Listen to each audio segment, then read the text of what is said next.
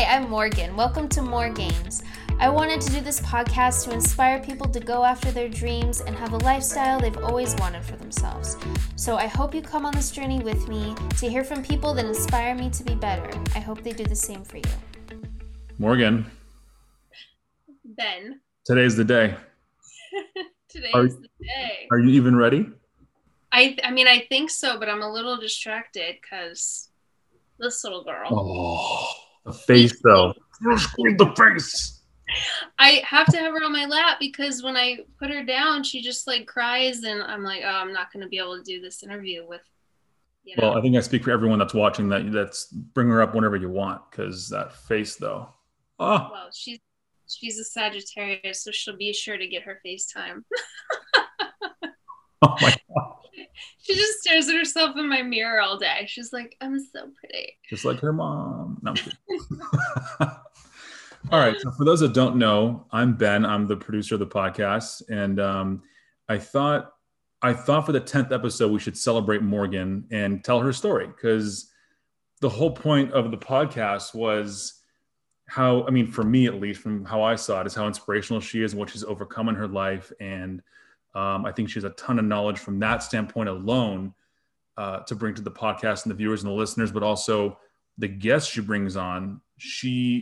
That is what they have in common, is that they've gone through so much to make a life for themselves. So here we are. Aw, thanks. Yeah. And thank you for taking your time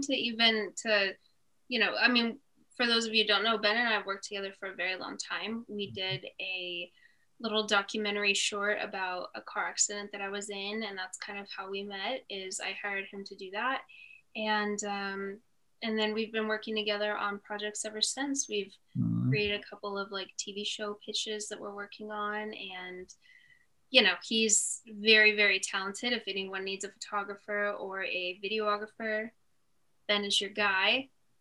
So thank you for always believing in me, Ben, and working for free a lot for me. We'll pass that at this point. So thank you. Of course.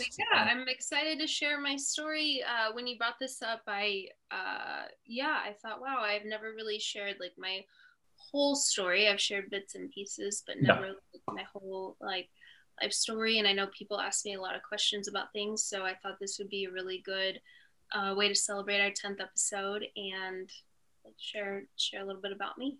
Yeah.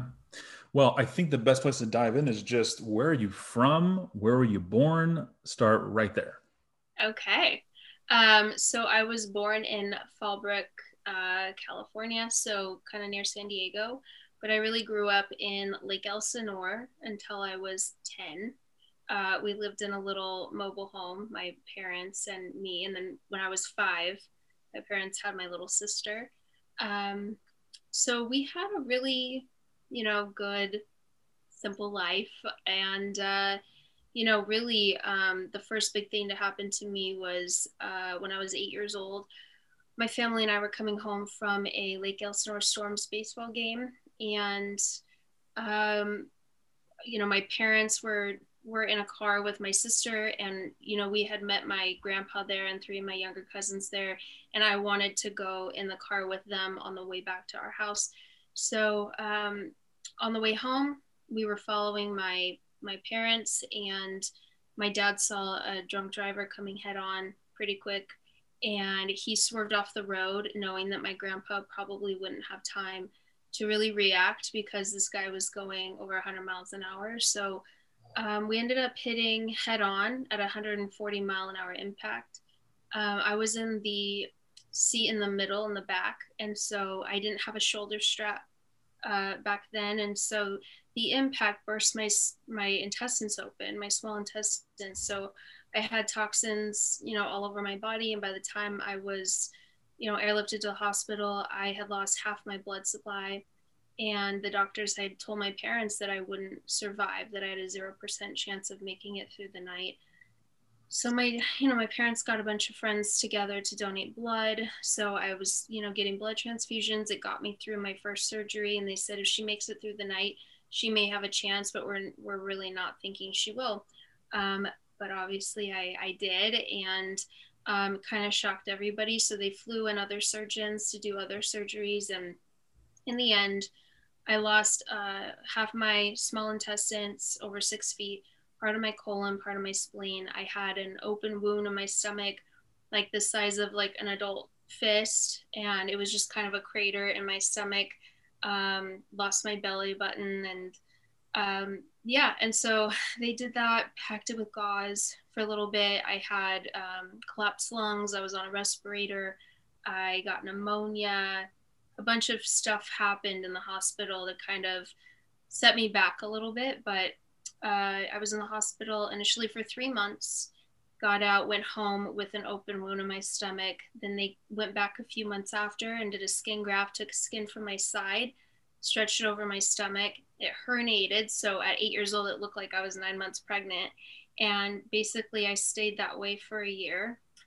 Had to learn how to like really walk again, eat again, because I was fed through tubes for so long. I was very skinny and pale. This story always, I've heard it. I mean, how many times now? And every single time, it's still like messes with me every time I hear it. Because I can visualize it. The way you talk about it, I can visualize it. And it's just incredible. Can you go back actually to the hospital? And we skipped a thing, a part that is so important. As you were, how old? You were 8 years old, right? What it was like as an 8 year old dealing with that in the hospital. Just talk about just being brought in from that point of being in the hospital and seeing all these people, these doctors, these tools, this equipment, being alone for a lot of it, I'm sure, because they had to, no one in the room at a certain point, and you having to just to be grown up without being grown up yet and doing with all this. Like, well, what was that like emotionally as an 8 year old? Yeah. Oh, thanks for asking that. Yeah, because I remember it really well, Mm-hmm. of waking up after surgery and being alone and not really knowing what was going on. I remember waking up really scared and crying, and it felt like forever before someone came to check on me. And I just said, "Where's my mom? Where's my mom?" And I remember a nurse saying, "She can't be here right now. You're gonna, you're okay. You're in the hospital." And so it was really scary for me. And I don't really 100% remember this, but my dad said that I would, that I woke up once and looked at him and I said, "Daddy, am I going to die?" And he said, "No, no, you're not going to die." And then he said he would go in the hallway and just break down crying because he really didn't know. And my mom said that once I woke up, and I do kind of remember this, I was in a lot of pain. And all I remember is wanting like an orange soda. I don't know. I was craving it and I couldn't have anything. They gave me a sponge every few hours that they put in water. And I wanted that so bad. I just remember I wasn't hungry. I was just thirsty. I was so thirsty and I couldn't drink for a long time. I couldn't even have ice. Like I just had those little sponges every few hours. And so I remember being just kind of miserable. Like, when I would cough, I just saw this hole in my stomach. And at 8 years old, I'm like, I don't know what's going on. Like, I just was so confused and I really didn't know. I felt like I might die, because I just knew it wasn't right. And I didn't really know what exactly happened. But because I had pneumonia with an open wound, they would give me pillows and stuffed animals to like hold my stomach when I coughed because it would hurt so Yeah. bad. And I just remember turning to my mom, and I said, "Mom, I think I want to die. I think I want to go to heaven." And she said, As "Mom, an as an 8 year old, as mm-hmm, an 8 year old, I can't get over that. Like to have that capacity emotionally, but to as an 8 year old, mm-hmm. I can't conceive that as a 30 year old. Yeah, I mean, it was tough on me. It was tough on my parents, but honestly, what I credit my life to is really like my mom telling me, "No, you're not done here. You have a lot to do. You have to live. You have to fight." And I do remember thinking I had an option. I remember thinking, if my mom says that I can die, I'm going to let go. Like, I remember feeling like I could do that. Or, I could fight if I wanted to. And because my mom told me I had to, then I said, "Okay, I gotta do what my mom says." So Voice of I reason. fought, and it was really hard. It Mm. was really tough. It was a long recovery. Even after all my surgeries, just a lot of different medicines and sorry, just like, trying to introduce food back into my body again. Mm. It was a really tough time that took a long time to heal. So yeah. And the drunk driver, I mean, he only served like 3 years. He had just gotten out of prison and then served 3 years and then got, back out and did more things later on in life. And so, he didn't have insurance. So it's not like I got, a bunch of money or anything, or my family. Like my dad's insurance covered all of it. It was just a really bad situation. But we're all still here. Everybody in my family survived it. My cousins all had their injuries, and my grandpa, I know one of my cousins was in a coma, another cousin, broke his back, and I know he wanted to be a police officer, but because of his injuries, he couldn't do that. So it Oh, I didn't really know has that. Wow. affected all of us long term, unfortunately, but we're all still here. So that's a blessing. I never knew that. Yeah. Wow. Yeah, my cousin. What, how was it? Have your parents ever told you? And I know a lot of this story, so I'm trying to like not, I know it's weird for me to like act shocked because I know the story, Mm-hmm. but there's little things that you've been saying that like I didn't know, these micro details. You mentioned before about your parents, like how was it for them dealing with you at home and the aftermath of that? And did you have to be rushed back if something came loose, or you started, like, was there any complications they had to deal with on the fly themselves, or? Yeah, it was tough because I mean they were great. I was never alone in the hospital. I will say Oh, that, like, one of them, if not both of them, were always there, and I don't ever remember being alone ever. So thinking about that, like 3 months or mhm. and more, uh, in a hospital chair that they slept in, like they didn't even get a bed.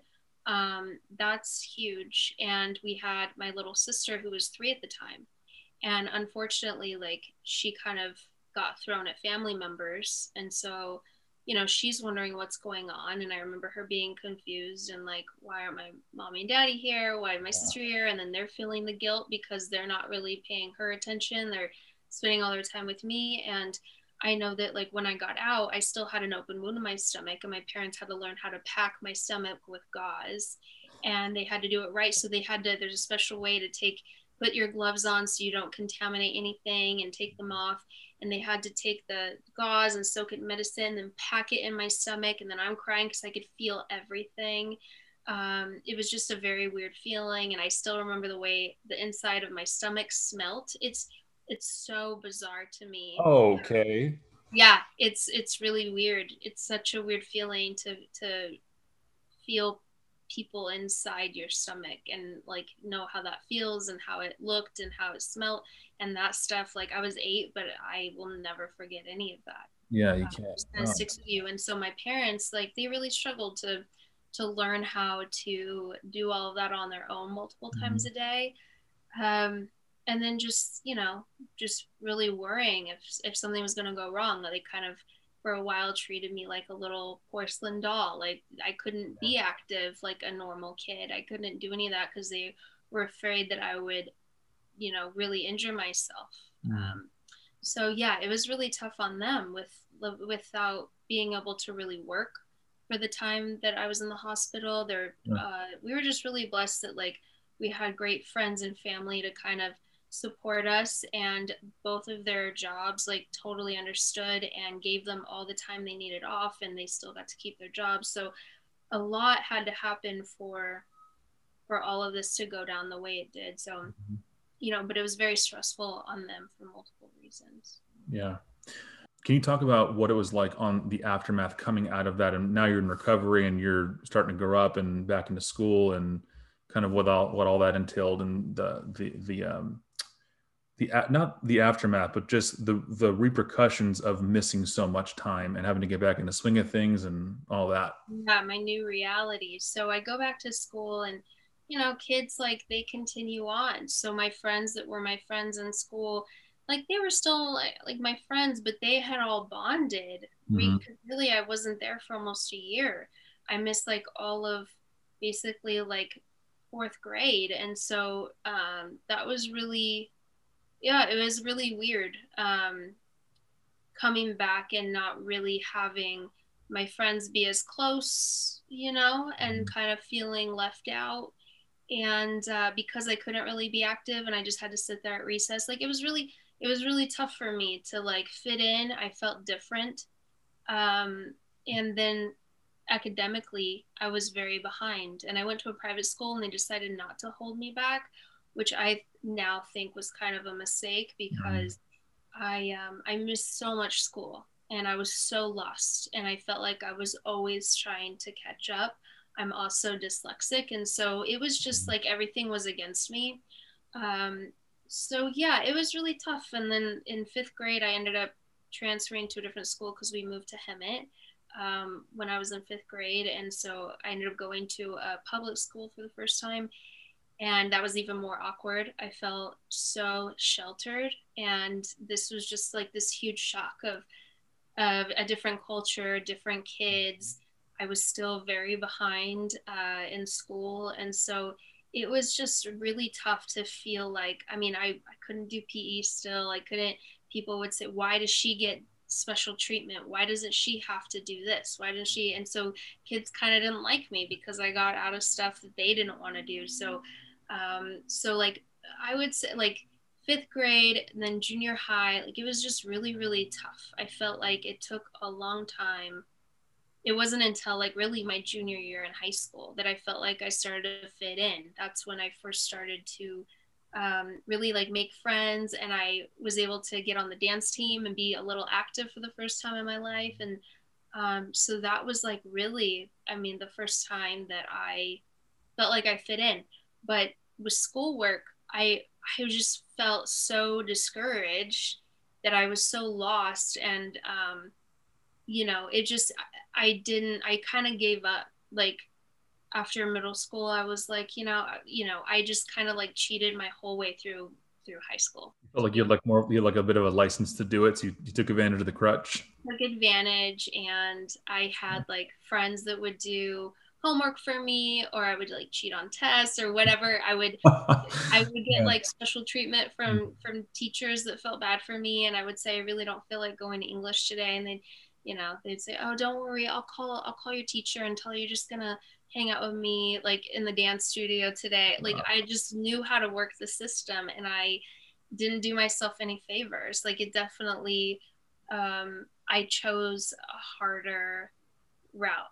It could have been a lot easier if I would have just like applied myself, but I think I was just so discouraged and really played a victim all through high school to where I just kind of wanted to do what I had to do to make it so that I can go out in the real world and figure it out, you I know. remember you mentioning to me when it was time when you were getting a little bit older and or in that time, but you started going to parties and pool parties and you started feeling like you couldn't really go in a bathing suit because you felt like you might be looked at funny because of your accident and what happened from there. And can you get into that a little bit? Because I think Yeah. it's valuable for kids at that age that already feel judged just for who they are without any sort of defects or surgeries or any of that that's visible, but like to that level that you dealt with it. Yeah, that was really tough for me when, in high school when all the girls, I didn't live too far away from Oceanside. And so kids would go to the beach all the time or pool parties. And I just felt like I hated my body, which I know a lot of high schoolers do, but like when I'm seeing all of my friends that are on the volleyball team and they're like or dance and they're really thin and they've got these perfect bodies, and I'm looking at a huge scar going down my stomach and a huge scar on my side. And I even have some on my legs from like glass that they didn't remove. They just kind of let it pop out on its own. And so I have scars all over, and I just Wow. felt so ugly. And I remember looking in the mirror in junior high and high school and just crying, saying, "God, why did you make me this way? Like, why did you make me so ugly? And why did I go through all this?" I'm like getting emotional. It was so hard, And I just remember thinking, like, no guy is ever gonna want me. And like as a kid, it's just so hard to like see all your friends have boyfriends and have guys interested in them, and I just felt like I didn't fit in. I didn't feel attractive. Like I had like the worst hair ever. Like I know everyone's like, what do you do with your hair? And everyone loves it. But in middle school and high school, it was like, I didn't know what to do with it. It was like frizzy and I had bangs and they would curl up and it was like so awkward. I had braces. It's like, oh geez, I was a mess. But it was really tough, you know? And so I would make excuses all the time as to like why I couldn't go to the beach or pool parties. And then again, that like everyone's out there bonding and I'm just like sitting at home like not wanting to, you know, to leave because I felt like what's the point? I'm just going to get made fun of, or like maybe not made fun of, you know, in person but behind my back. You know, I would have girls say, I've heard you don't have a belly button. Like, rumor has it you don't have a belly.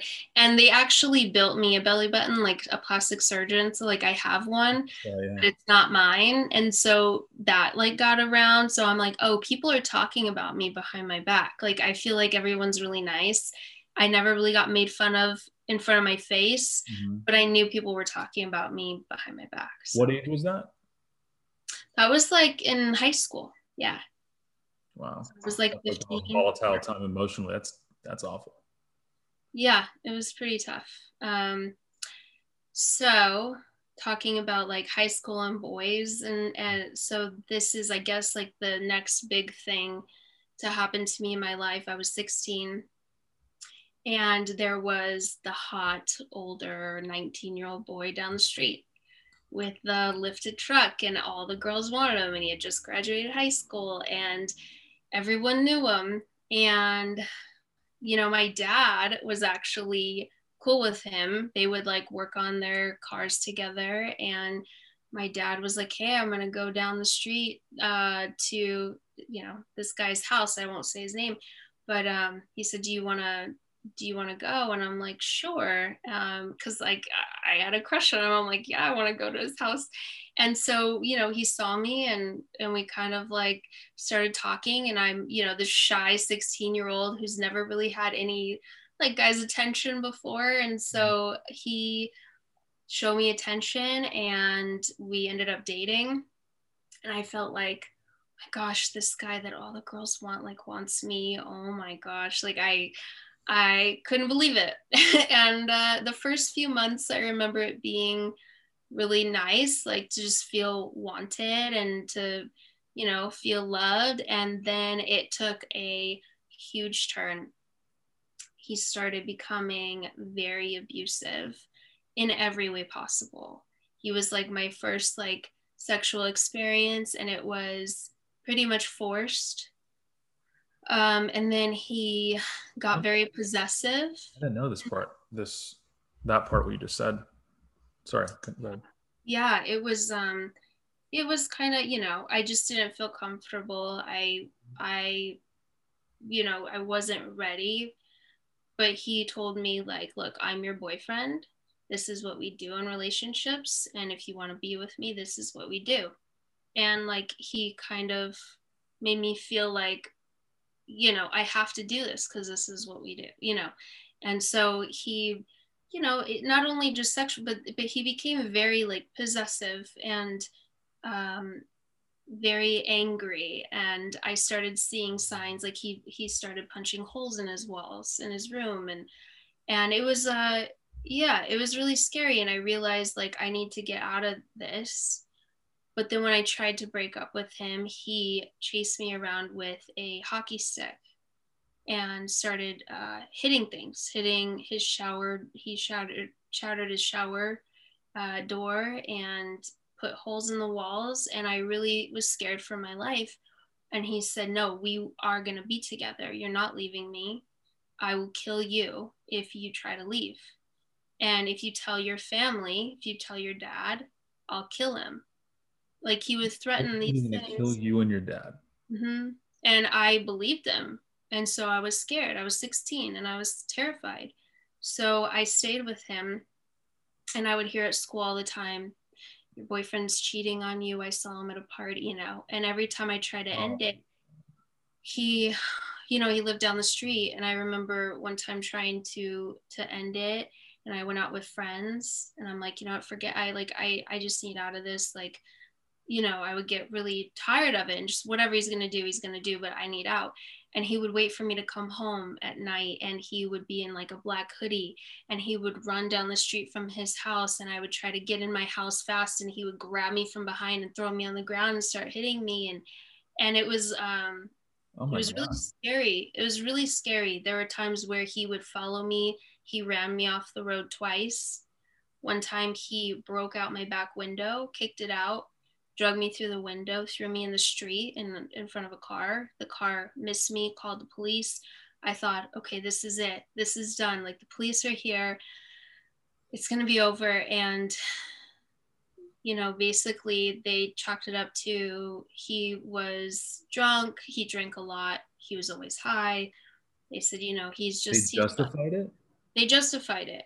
Oh, And my dad came once, and I love my dad, but like, he tries to see the good in everybody, and he really thought that he was a good guy, and I never told him any of this. And so, he even was like, it was an accident, like, everyone made excuses for him, and he became like, he was just this different person with me than he was in front of most people. So everyone thought that he was this amazing guy, but he was very evil.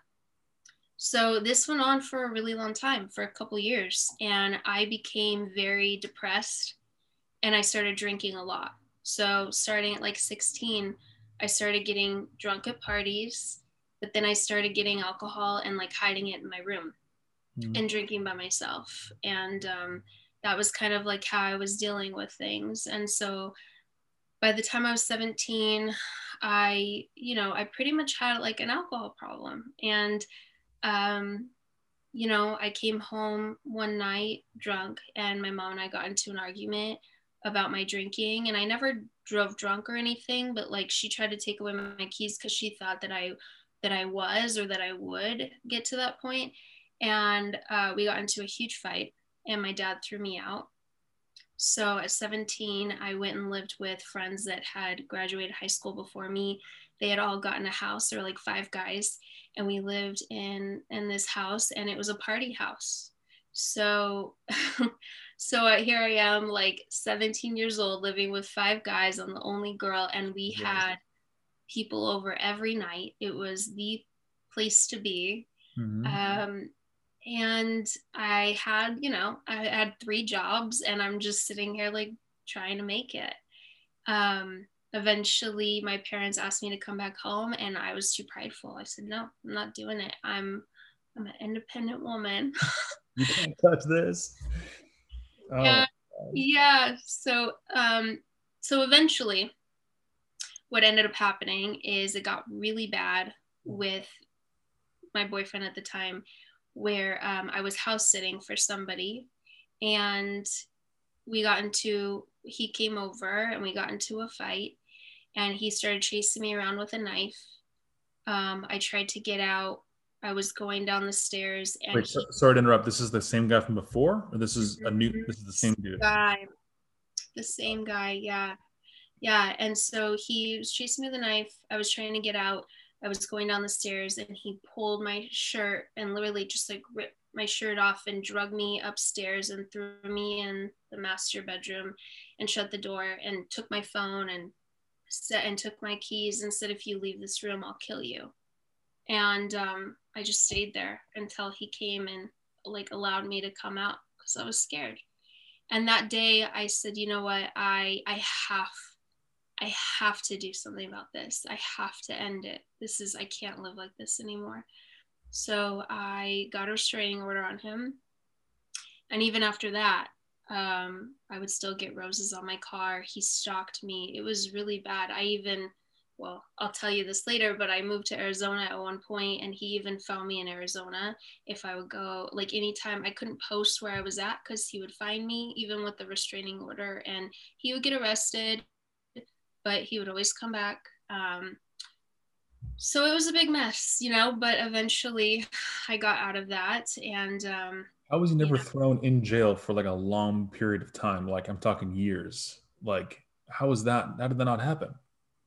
He ended up eventually going, not because of me, but he ended up going to prison for quite a while. Okay. For like drugs, like selling drugs and stuff. And so, I mean, like he was on some pretty heavy stuff. I found out later. He was on coke, and it wasn't just, and then alcohol. He was always drunk. Like he was just a big mess. So, um, yeah. So that was like at 17, like that's a lot to handle. And that was like really my first like real Oh my God. relationship experience. And so you could imagine like how that really messed me up in the Yeah, of relationship department when it comes to like trust course. and yeah. So Have you heard from him since? Like, I mean, obviously after, I mean, between the last like 10 years or whatever. no, No. no, I Okay. haven't, thank God. No. Yeah, that went on like where he would reach out until like my mid 20s. Mhm. I'm 34 now, so it's been probably about 10 years since I've heard from him. um but yeah, I thankfully he doesn't live in that same, same house anymore by my parents, because they still live in that house, but he moved. So Yeah. yeah. God. Good riddance. Yeah, it was a lot. um So what would be the next sort of is the next thing Arizona? no, actually, so this Oh. is where life started to take a interesting turn. So here I am in this party house, and I love these boys to this day, but it was not good for me. I mean, I was going to TJ. My parents don't know this, they're gonna kill me. I would go to Tijuana at 18 years old. I turned 18.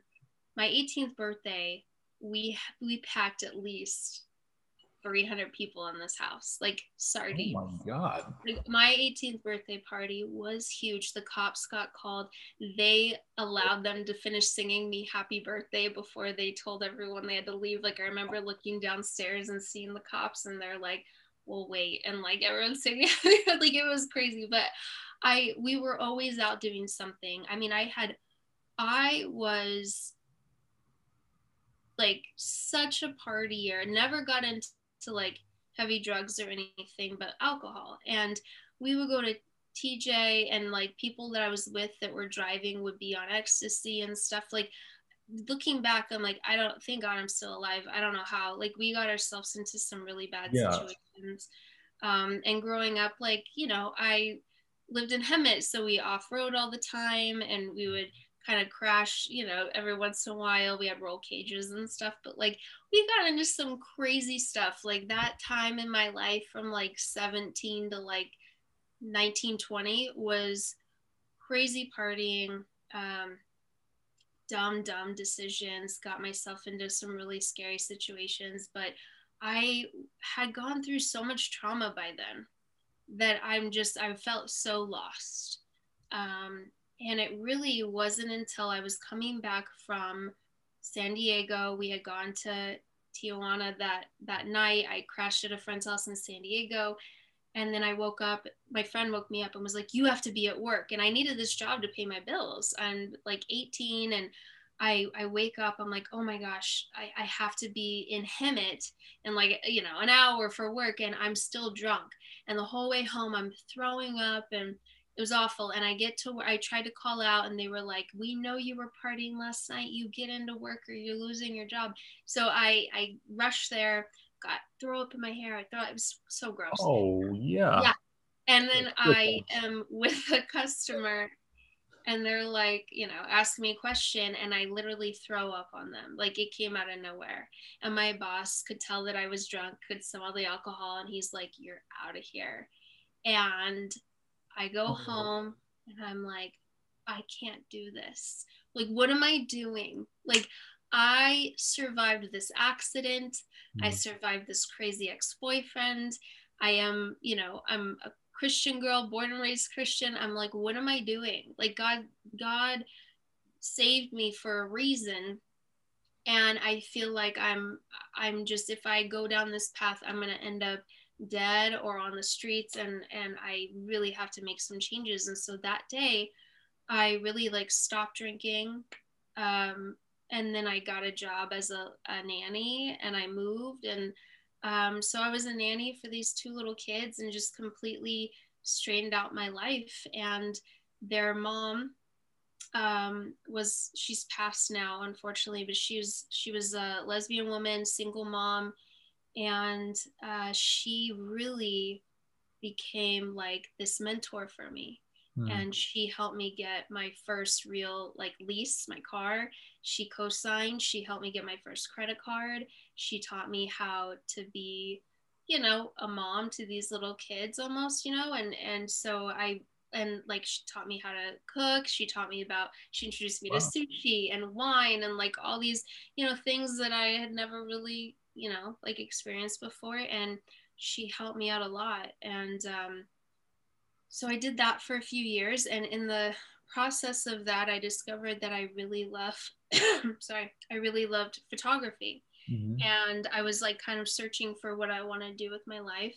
And that became like a huge hobby for me is photography. And I ended up turning that into a career eventually. So that brings me to the next step in my life, which is, you know, I bought this camera and I had like one of the original 5Ds. And I just started like getting all my friends to model for me and try to like, you know, anything that I could photograph, I did. And I ended up, you know, I loved this photographer, Michael Sandville. He was really big at the time for doing Jennifer Aniston and Brad Pitt's wedding. Mm. And I wanted to work with him. So I got a portfolio together and I set up a meeting and I went to his studio that was in his house in Beverly Hills. And I'm like, you know, I love your work. I want to intern for you. I'll do anything. And he was like, well, you know, you have a good eye, but you really need, you know, more experience before you work with me, but keep it up and come back. And I was with a friend, and on our way back home, this is like really important for the next stage of my life. So on the way home from that, even though that didn't work out, it's like our first time really in Hollywood. And my friend and I see something going on at the Chinese theater. So we're like, oh, we're here, let's check it out. And so we stopped by, and it was the Employee of the Month premiere with Dane Cook and Jessica Simpson. Oh yeah. Yeah. And the line was like around the block. And so we get out and we're asking the security guard, like, what is this for? And he tells us, and we're like, do you need a ticket? And he's like, yeah, you need a ticket. And I was like, oh, I don't have a ticket. And he was just like, all right. So he's like, all right, everybody, one single file line, let's go in. And he cuts, like, he pushes us in and then cuts it off and says, I'm sorry, that's it. We don't have it for anybody else. And I'm like, oh my gosh, I'm telling my friend, don't look back, don't look back. Those people are going to be I so mad. wanted to kill you for sure. I would want to kill you.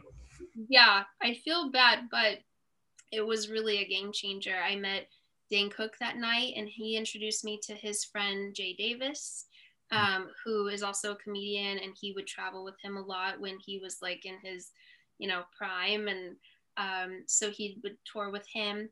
And Jay, you know, asked me what I do, and I said, oh, I'm a photographer. I mean, I kind of exaggerated a lot, and I'm just like, I'm a photographer, and he's like, oh, okay. I'm looking for a photographer at Laugh Factory. I have a show on Tuesday nights and I need a photographer. Do you know how to take photos without a flash in the dark? I had no idea, but I'm like, yeah, of course. And he's like, okay, great. Can you start on Tuesday? And I'm like, yep. And here I am in Hemet. Oh my God. And I live in Hemet. And I'm like, I just accepted a job every Tuesday in Hollywood, but whatever. And I needed to learn how to like take photos without a flash. So I go home and I research it and I show up that Tuesday. And that led to this whole amazing time in my life where I started at Laugh Factory on Tuesdays. I would meet comedians and celebrities that would say, I need headshots. Can you take, headshots of me? Can you like one of the first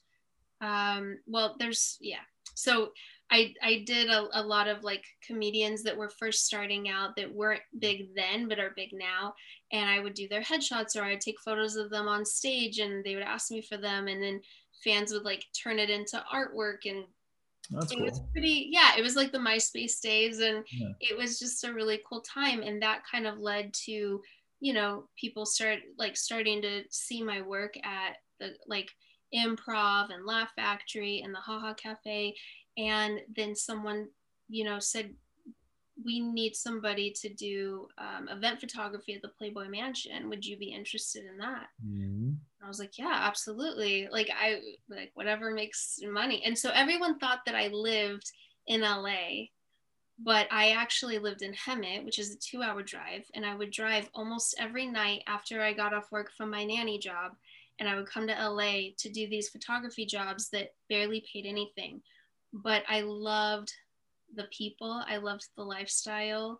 I made a lot of friends. And eventually, doing photography, like, you know, at the Playboy Mansion and all these comedy clubs, led to like red carpet events at the Oscars, and Yeah. I would sell to like People Magazine and do all these different jobs there, weddings, headshots, all of that. But then somebody said, you know, it was like when UFC first started, Okay. and yeah, and they said, you know, somebody said, uh, I'm sorry, I'm a little distracted by this little guy here. Sorry. Um, Someone said Dana White saw you, and he wants you to be a part of this whole new, like, who our next ring girl is going to be competition. Mm. And I'm like, okay, sure. And mind you, I hadn't worked out like a day in my life. And I had this big scar. And I'm like, don't they have to be like half naked for that?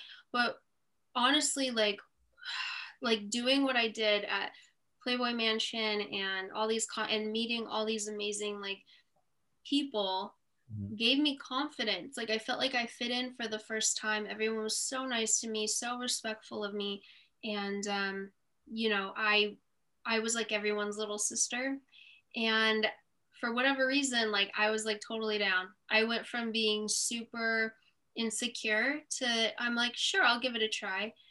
And I'm up against these girls with six packs. I'm like out there in a bikini, like I don't know what I'm doing. Like, but whatever. Like, I never have to see these people again if this doesn't work out. And I ended Perfect up attitude. winning. Yeah. See, that's you see. So in every story I've heard so far, you faked it till you made it, and you made it. Like you made it Yeah. every time. You made it by the skin of your ass, right in there. It's I know awesome. a lot of people say like they don't like that fake it till you make it, but I'm like, hey, that's how I've lived my life. Like I Absolutely. fake it Yeah. till I make it all the time. Yeah. Yeah, so I ended up, you know, getting a little contract to be a ring girl.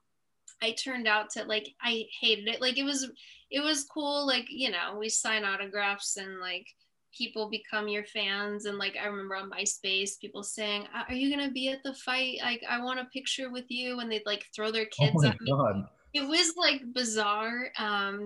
But it was cool. Like I still have friends, like my friend Rampage, like we, you know, became friends. He used to like spray me with silly string. Like we would joke around, and I made like a lot of friends, but it just like Yeah. wasn't for me. But it was a good experience, and it led to other modeling jobs. I did like stock modeling and stuff, and like just like little skits here and there, with like comedians that I met along the way. Mhm. And, you know, like some of the people I've met, I'm still friends with to this day. Yeah. That, you know, like Crystalia, Yeah. Jason Collins, and Eric Schwartz, like all these amazing comedians. And I'm just so like happy to see like how far they've Yeah. come. Joe Coy, like it's just amazing, you know, because I feel like we all kind of like grew up together in a way, and I was like the little sister, and it was a really cool experience. Um, but then I next chapter of my life meet a guy who I ended up really falling for. And he was just this normal like guy going to dental Mhm. school, and he got accepted in Arizona. Mhm. And we did long distance for a little bit, and it got to the point where he's like, you know, we either need to move in together or we need to break up. And I really loved him, and I thought I was going to marry him. So I said, okay. And I gave everything up. my whole glamorous little lifestyle I had going on in LA, and I moved to Arizona. I had no idea what I was going to do, but I moved there and I got a job as a front end manager at Target. And it was a total culture shock because Oh here my I God, yeah, are am, you kidding? like this like crazy life that I built for myself in LA, and mind you, going back and forth every day from Hemet to LA. Mhm. And then going from that to working like a 9 to 5 in Target, and and I was fine. Like I was happy, but it wasn't like I didn't feel like I was doing anything I was passionate about. I'm And sorry, how old are you at this point? oh goodness, now I'm like 22. Okay, got it. So, so yeah. And then, sorry, she's getting really, she No, dropped her bone. yeah, Sorry, guys. no, you One got to bring second. it up and show her. Show the camera. This little one, by the way, Oh, side note, no sleep in almost 2 weeks. This little one, and she you. play at night. um, so yeah, so here I am in Arizona, and then I finally like start working for this chiropractor. I end up really loving it, and he taught me a lot about health and fitness, and that's really like where my passion for that started to come into play. And then randomly in Arizona, you would never think, I get discovered at the mall, like one of That's those right. stories, and they say, you really need to come in and audition for this GoDaddy commercial. And I'm like, oh, okay. It was like a Super Bowl commercial. I'm like, okay. I've never really thought of like taking acting seriously before, but I'll do it, sure. I go on and I audition, and I thought I really sucked. And then I get a call back. And at first I'm like, oh my gosh, like that's crazy. It's a Super Bowl commercial. It's amazing. But then I come back and they say, well, you didn't get the part um, because you look so much like Danica Patrick. And she was in the GoDaddy commercial. They Mhm. said, we want you to be her double, her body double, and her stand-in, because she needs one. Hers just became a son's cheerleader, and we need one. And you look so much like her, and you're the same height and color and all that. And so I'm like, yeah, sure, I'll do it. And that led to working with her for like 4 years. I was her body double, her stand in. I did all of her, work with her and her Super Bowl commercials and everything. I met a lot of really cool people doing that, which then led to being, it's so random in Arizona, but a production assistant. I met this producer and this like scout. No one moves to Arizona to get into the film industry. And so he was like, if you have time, I would love to like hire you when I have commercials and shoots. And we do like Sports Illustrated shoots, so like still shoots, commercials, like everything. And so for like the 4 years that I was there, I really, I did a lot of PA work. And a lot of the time, either someone wouldn't show up, or the director would like want me in the commercial. And so I never auditioned, but I was in a ton of commercials and stuff, like just like because I was Like there. that's that Chinese theater, just skipping the line, just skipping the line. Yeah. And I'm like, okay, cool. And I remember pissing off like the producers and all that, because I would be supposed to get breakfast or lunch, and I'm in the middle of taking orders, and then the director's like, get her in hair and makeup, she's gonna be in this. And they would be like, but she's taking lunch orders. And like it was caused a little That bit of like, never happens. You know that, right? You know how weird your life is. That never ever happens. I've heard that, but at the time, like to me, it was just so normal that I thought, okay, this is just like what happens. But I had a really good time. There were amazing experiences at the Grand Canyon, like all over Arizona, just these amazing shoots. And every shoot, you meet amazing people and they become like family, because you're working with Yeah. them on a TV show or whatever for a few days, and you experience these crazy experiences. Like there were a few really crazy shoots in the snow at the Grand Canyon. We like almost died a couple of times, like, and the models like going crazy, like, oh my God. Like, I was driving a 15 passenger van in like a snowstorm. I had never driven in the snow, and I had never driven a 15 passenger van. I'm like 23, and everyone's screaming. I'm like skidding all over the road at the Grand Canyon, and everyone's like losing their mind. I remember a camera guy going, okay, pull over, Morgan, pull over, I'm driving.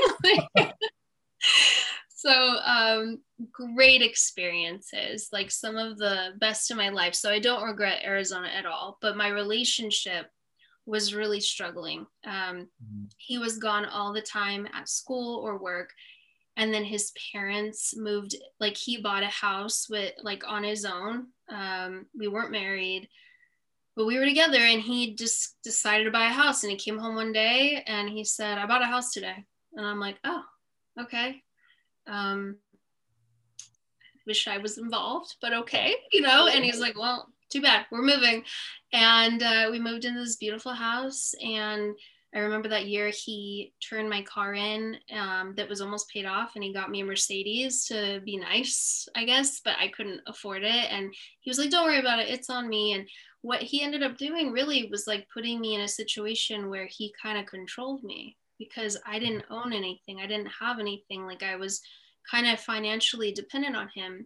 And the relationship really took a toll. His parents ended up moving in with us without asking me. They just showed up one day, his sister, his brother's kids, and it just got to be a lot, and took a huge toll. And neither one of us were happy. And then I found out he was cheating on me with one of his coworkers. And I said, like, I thought we were going to get married. We've been together for like 4 or 5 years now. And he's like, well, this is just how it is. Like, what are you going to do? You're not going to leave. Like, I own this house. I own your car. Like, you can't afford it. And in a box. I'm like, yeah, you put me in a box. And I'm like, I would rather be on the street than be with you. You make me sick. And so I got a U-Haul, packed up the stuff that I moved there with, and I left. And I got home, and it just hit me, like I came back to Hemet, and it hit me like, I haven't lived at home since I was 17. I don't know what I'm going to do for work. I don't know where I'm going to go. And I really didn't think about it until I showed up with a U-Haul, and I'm like, I guess I'll put my stuff in storage. And my grandma took me in, and she still lives in a retirement home, so it wasn't legal, but I stayed with her, and we kind of just snuck around. And it was very interesting because I'm going through this breakup. I was heartbroken and not really sure what I'm doing with my life at this point. And she was kind of mourning the death of my grandpa. And we were weirdly in the same situation in life, but completely different stages in our life. Yeah. So we started dating again at the same time, and we're trying to figure it out. And it was just very interesting. It could be like a sitcom. Like it was pretty cool. We were both like, we're grieving, drinking all day, like, like figuring it out. We were doing crafts, and we started working out together. And that's really where, I decided to get into fitness. I was, really into working out to kind of as a stress reliever.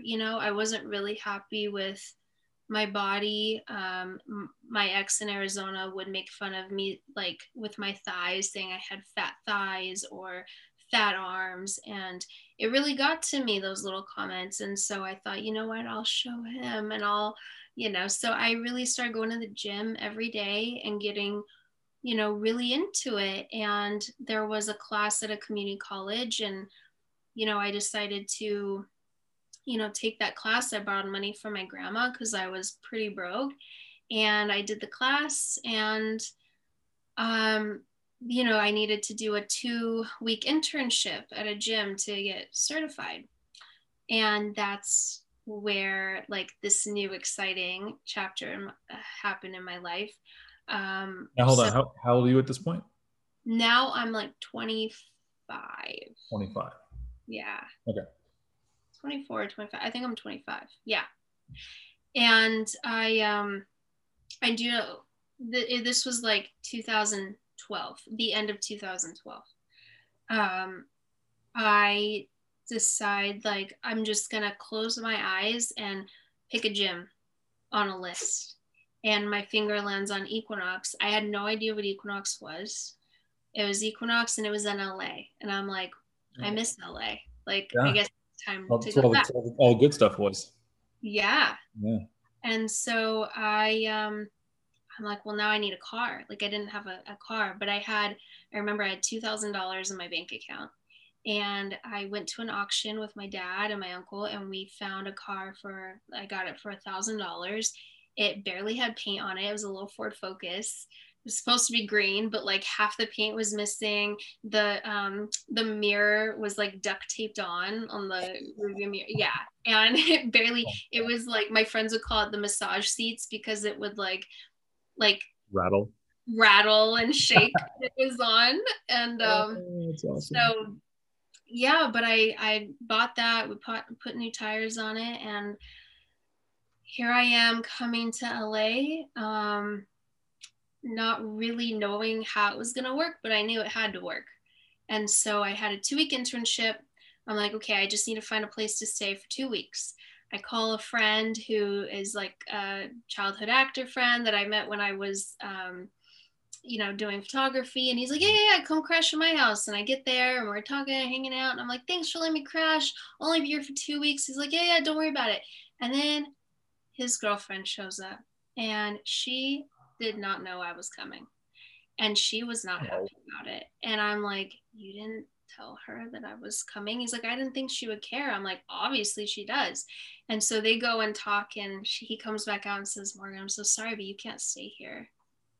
And I'm like, oh, okay.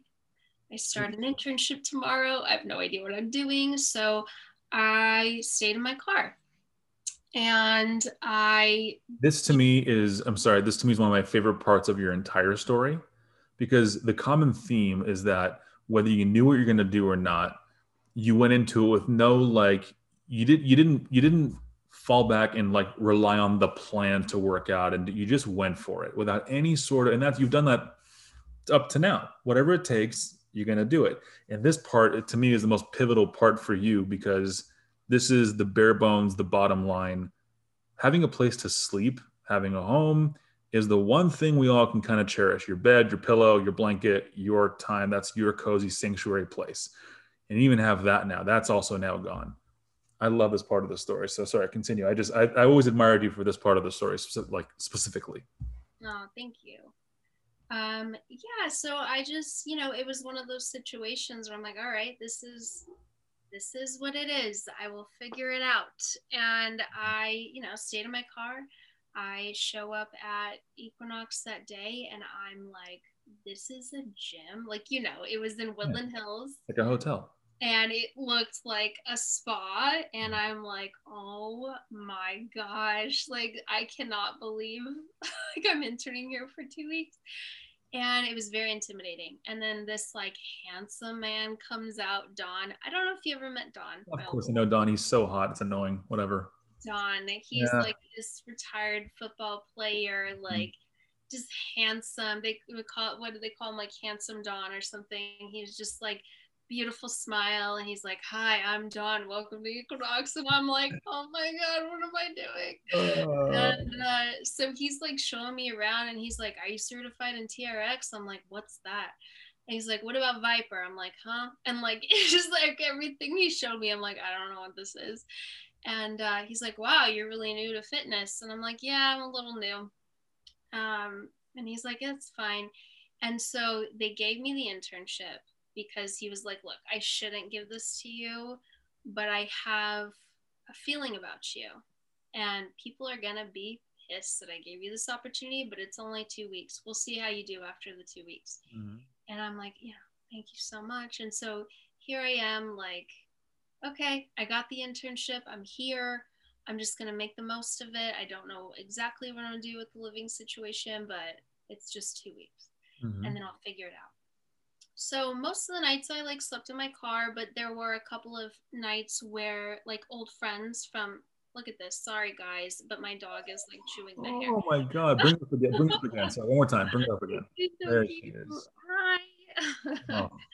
Oh, So there were nights where I did have a friend from the past that would let me crash with them for a little bit, and I'm very grateful for that. But most days I would just get up at, Equinox opens at 5. I would go in, I would shower, do my hair and makeup. No one knew that I didn't have a place to stay. I don't like saying I was homeless because I just feel like I never felt that way. I never felt depressed about it or upset about it. I just felt like this is a tough time, but I'll get through it. And so I would go eat off the dollar menu at Taco Bell because that's all I could afford. And then, go to sleep in my car, get up, go shower, go to eat. And then everyone was like, you're here all the time. You're serious about this. And part of me was like, yeah, I am. And part of me is like, well, I have nowhere else to go, but I couldn't tell. no option. So What do you eventually, think? Sorry, what do you think that like? I don't know if you have the answer to that question, but where do you think that came from? That like that's all what you just said. You didn't think of it that way. You were going to do whatever it took. Where did that? Is that from your parents? Is that from any other mentor you had? Is that where did that come from you? yeah, what's funny is that I really don't know where that came from for me because in high school, I really played the victim. Mm-hmm. Um, I think that after overcoming, I think what it was getting out of that abusive relationship was really hard for me. And I think that made me feel very powerful when I finally did. Sure. And then to be able to leave like a boss and be like, I don't need you with my Arizona boyfriend, Mm-hmm. and be able to just do that and know that like I knew my worth and I wasn't going to settle for a man that was going to put me in a box, cheat on me, and like me depend, like stay because I depended Yeah. on him financially. I by then I think it was a combination of like doing all of the Danica Patrick stand-in stuff and the Ring Girl stuff and the hanging out with a lot of really cool, talented people. Yeah. It all like working at the Playboy Mansion, like it all gave me confidence to where I felt like, okay, like I know my worth. I know that I deserve something. I know God has a plan for me, and it might be hard, but like I know I have to do this. This is where I feel like I need to be. This is where I feel like I'm going to do great because I've been through so much that I feel like I can relate to a lot of different people and I Sure. can help people, and I know how it is to hate your body, and I know how it is to struggle with a lot of different struggles in life, and I think I can help a lot of people, and I knew it's just what I needed to do. But it was really tough because there were days, it wasn't all positivity. There were days where I'm like, it's temporary, it's fine. And then there were days where I'm like, what am I doing? And really there was a day where I thought, you know what, I think I just need to go back to Hemet. Like I don't know what I was thinking. Oh, because after the 2 weeks, guess what, I get the job. I get the job Mm-hmm. after 2 weeks. People were not happy about it, but Don really believed in me. Thank God for him. And he was opening up a new Equinox in Encino. And so the deal was with the other managers was, okay, if you hire her, you're taking her with you when you leave. Mm-hmm. And he said, okay, done. And so the other managers made it clear, if you need anything, you go to Don. I'm not your manager. Like they did not like that I wasn't experienced and that I wasn't educated. But I took notes. I shadowed other trainers. They started to see that, and eventually I won them all over, but it took time. And I'm not going to lie. Even back to your first, from that point on, all the way up until now, skipping the line at the theater, at the Chinese theater. Mm-hmm. There's awesome. And you see, what is that? Can I get some of that? Can I have a little bit of that? I don't know where it all comes from, but So awesome. No, it's awesome. It's great. And it's true. And there is something about you that people just trust. And anyway, continue. But well, thank you. So I get the job, I get hired, and I'm like, great, but I still don't have a place to live. So that it got really tough. there. And honestly, like one day I thought, you know what, I can't do this anymore. I think I'm gonna go back home. And I don't even know if he knows like how what an impact he had on my life, but this is like such a Hollywood moment. I'm like thinking this as I'm fixing the weights. I'm like bent down, fixing some weights and re-racking them, and I get a tap on the shoulder and I look up and it's Alec Baldwin, and he goes, he goes, "Hi," and I go, "Hi." He goes, "You're new here," and I said, "I am." And he goes, "I'm Alec," and I'm like, "Yeah." And I'm like, "I'm Morgan. Nice to meet you." And he's like, "So what brings you here?" And we just start having this conversation. And he was like, "You know, you're beautiful. You know, you could be an actress." And I was like, "Well, I'm really not into the acting thing. I think this is what I want to do." And he's like, "Are you sure?" And I'm like, "Yeah." And he's like, "Okay, well, if you ever change your mind, you let me know." And I'm like, "Thanks, Alec." So he kind of gave me a shot. He was in town for the Emmys and was nominated. And, you know, he let me train him a couple of times. And that really helped for me to like, people saw that. Sure. And so here's this new girl. No one wanted to give me a chance. And then here I am training Alec Baldwin while he's in town.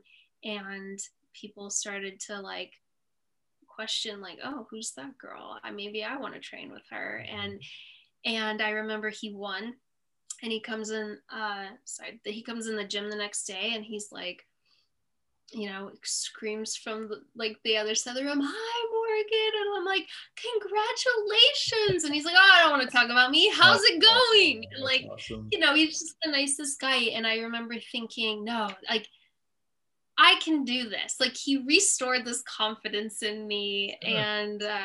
And right when I was gonna give up, it's like he was like a little angel that came to me and like really made me believe, like, oh no, this is where I'm meant to be. It's just a hard time. I will get through it. It will all work out.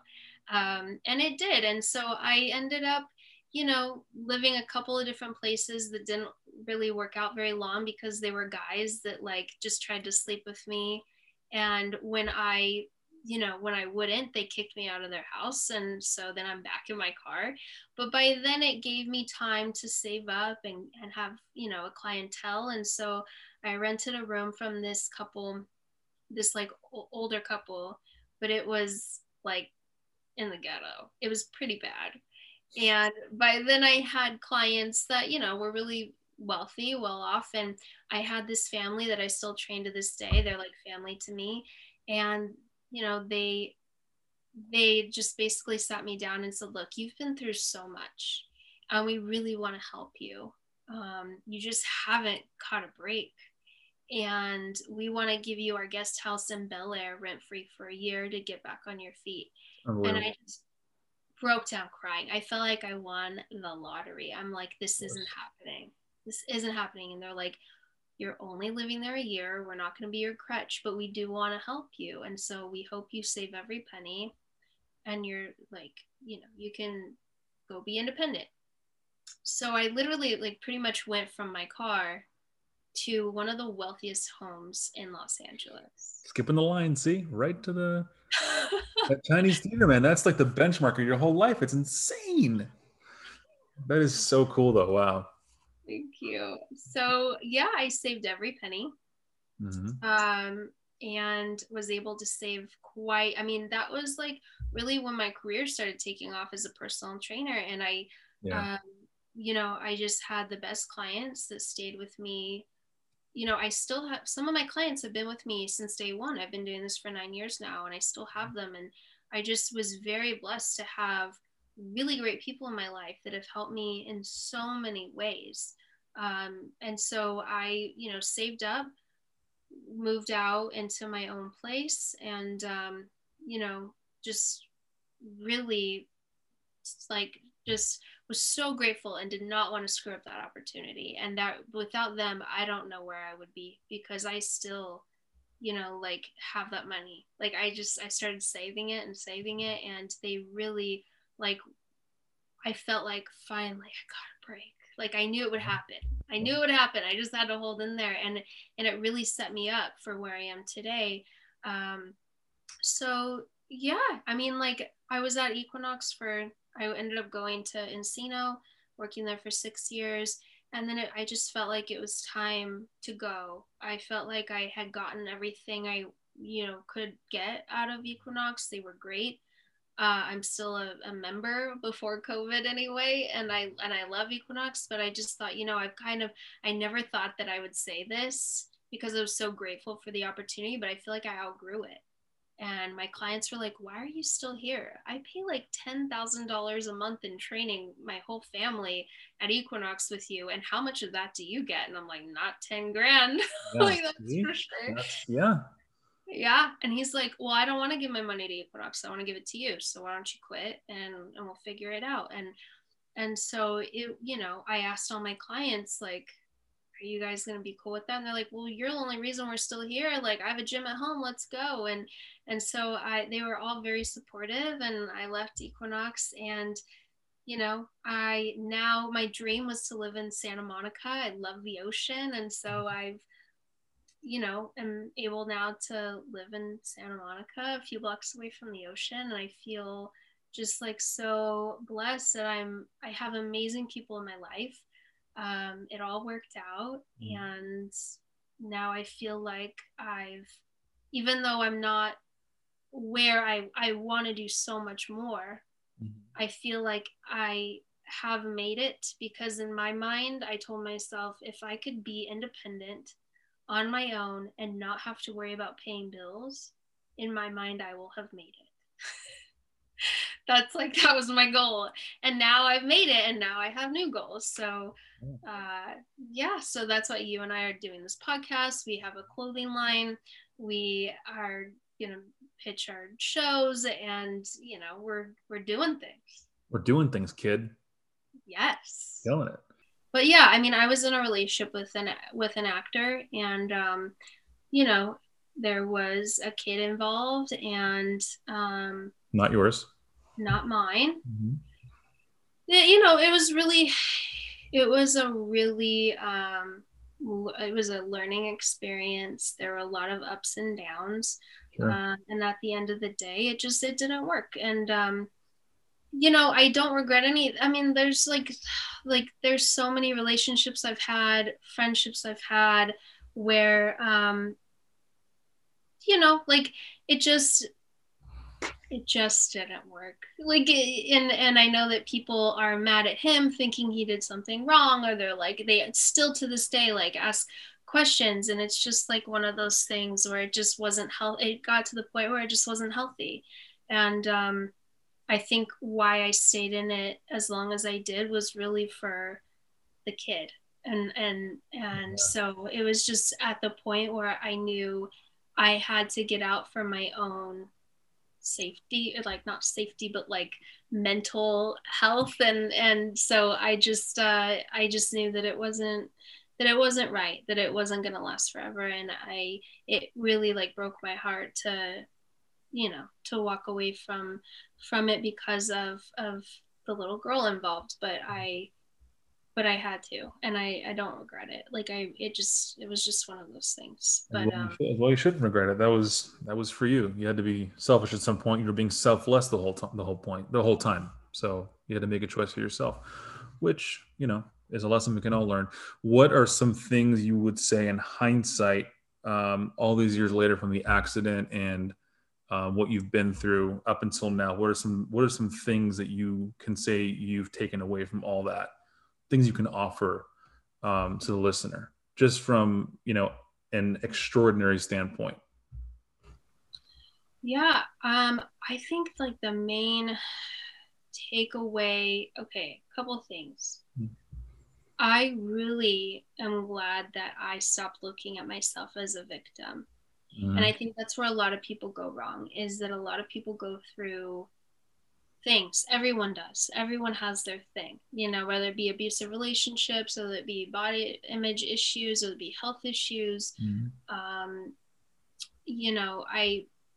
I could have easily gone, look, I was hit by this drunk driver, and now I have all these health issues. I mean, to this day, I have diverticulitis now. I'm in and out of the hospital. I had a back injury because my back is messed up from the car accident. I was in abusive relationships. I was mistreated.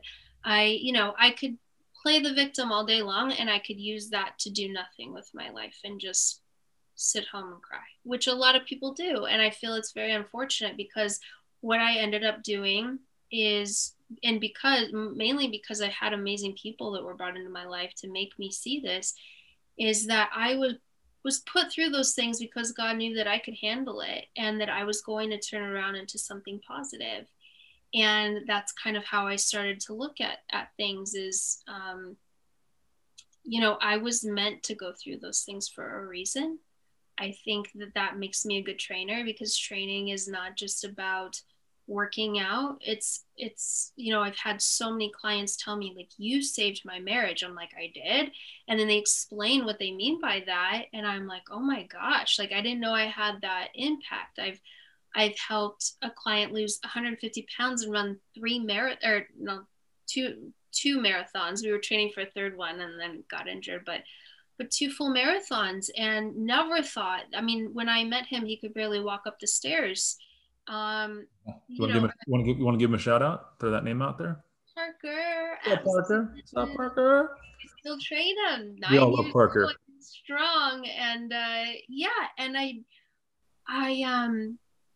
I just know that, like, there's been a lot of situations. I've had clients that were suicidal that called me. I've had clients that have overdosed that have called me. So I feel like I was meant to help people because they feel comfortable. I can relate to pretty much anybody because I've been through it all. Mm-hmm. And I think the biggest thing is, don't look at yourself as a victim. Start looking at it as, you are here, you're breathing, you went through these things because obviously you were meant to, and it's to make you stronger. So stop getting in your own way, and just make the best of it. Somehow turn it into a strength. Write a book, like make a TV show, a movie, do something, a podcast to reach out to people, so that people don't talk about a lot of their struggles. Like, I never thought that I would admit that I was dyslexic. I was ashamed of it. And then I hear like Dax Shepard talk about it, and I'm like, oh, like, yeah, I'm not alone in that. There are people that are dyslexic. Like, people have a lot of different things that, like, they think they're alone about, and they're not. It's just people don't talk about these things. And so I think that it's important to just talk about it, get over it, move on from it, make the best of it. And then that was like really the turning point for me, is just looking at it as everything that I've gone through is a strength. It's made me stronger. So yeah, I think that's like my main takeaway from everything. And then also just not giving up when things get hard. If you really, like, think about your why, like why you're doing something, why Absolutely. and I think that as long as you know your why, and you know that this is what you want to do, whatever that is, like, you just do what it takes, and you don't stop just because things get difficult. You just figure it out. You figure it out. Like, if you really feel like it's your passion, then it will all work out. And don't settle. Don't settle. Don't settle. Mm-hmm. Speaking of don't settling, I'm single again. Just throw it out there. Oh man. If you could go back to I mean, there's so many different versions of you would want to have this question answered. But if you can go back to, let's say the 17-year-old you, the version of yourself when you were drinking heavily and you were in that place, if you could offer up some kind of not any wisdom to give yourself a crutch, but just some kind of perspective to lighten the load a little bit emotionally and all that, what would you tell yourself? Oh my goodness. Okay. 17-year-old me. Mm-hmm. At the rock bottom low, when you felt you were in that place just before you were making those decisions to change things up for yourself and quit what you were doing, at the start of all that. Mm-hmm. I think I would tell myself to, like, wake the F up. Like, like stop. Like I said, stop being a victim. Like you're alive, you're fine. Like you have people in your life, family and friends that love you, and you're better than this. Like, you know, like I was using alcohol as like this escape and this crutch, you know, to deal with things because I didn't want to actually deal with it. And yeah, I think it's just so important to go, okay, like, you know, when you're doing something that's not right and not healthy, Sure. you know, and so I knew it and I continued to do it for a long time. And so I think the most important thing is just to like not look at yourself as a victim and just, you know, do something with your life. Like you're here for a reason and you just gotta figure it out. So, so you said you're single now. What happened? What's the deal? Oh yeah. So this is newly single, just a couple of weeks. Um, and I know like I've posted a few things, but like people don't really know like, you know, who I was dating, but I was in a long distance relationship. He was in Fresno, I'm in Santa Monica. We met during COVID on Instagram, and I still love him. Like we had an amazing relationship. But the long distance, obviously, like, you know, everyone says long distance doesn't work. And I thought, well, I mean, it could, you know, he said from day one he was willing to move here if it got really serious. And I trusted that. And, you know, he said, like, I would move here tomorrow for you if it came down to it. And so we were together for about 7 months. And I got to the point where we were talking about marriage. And he said, I have to be honest with you. Like, I don't want to leave Fresno. And I really thought about, like, even though I said I never would, I thought about going there because I love him. But when I really like stopped to think about it, and I did, you know, I have been going to therapy for years. I think therapy is a great thing.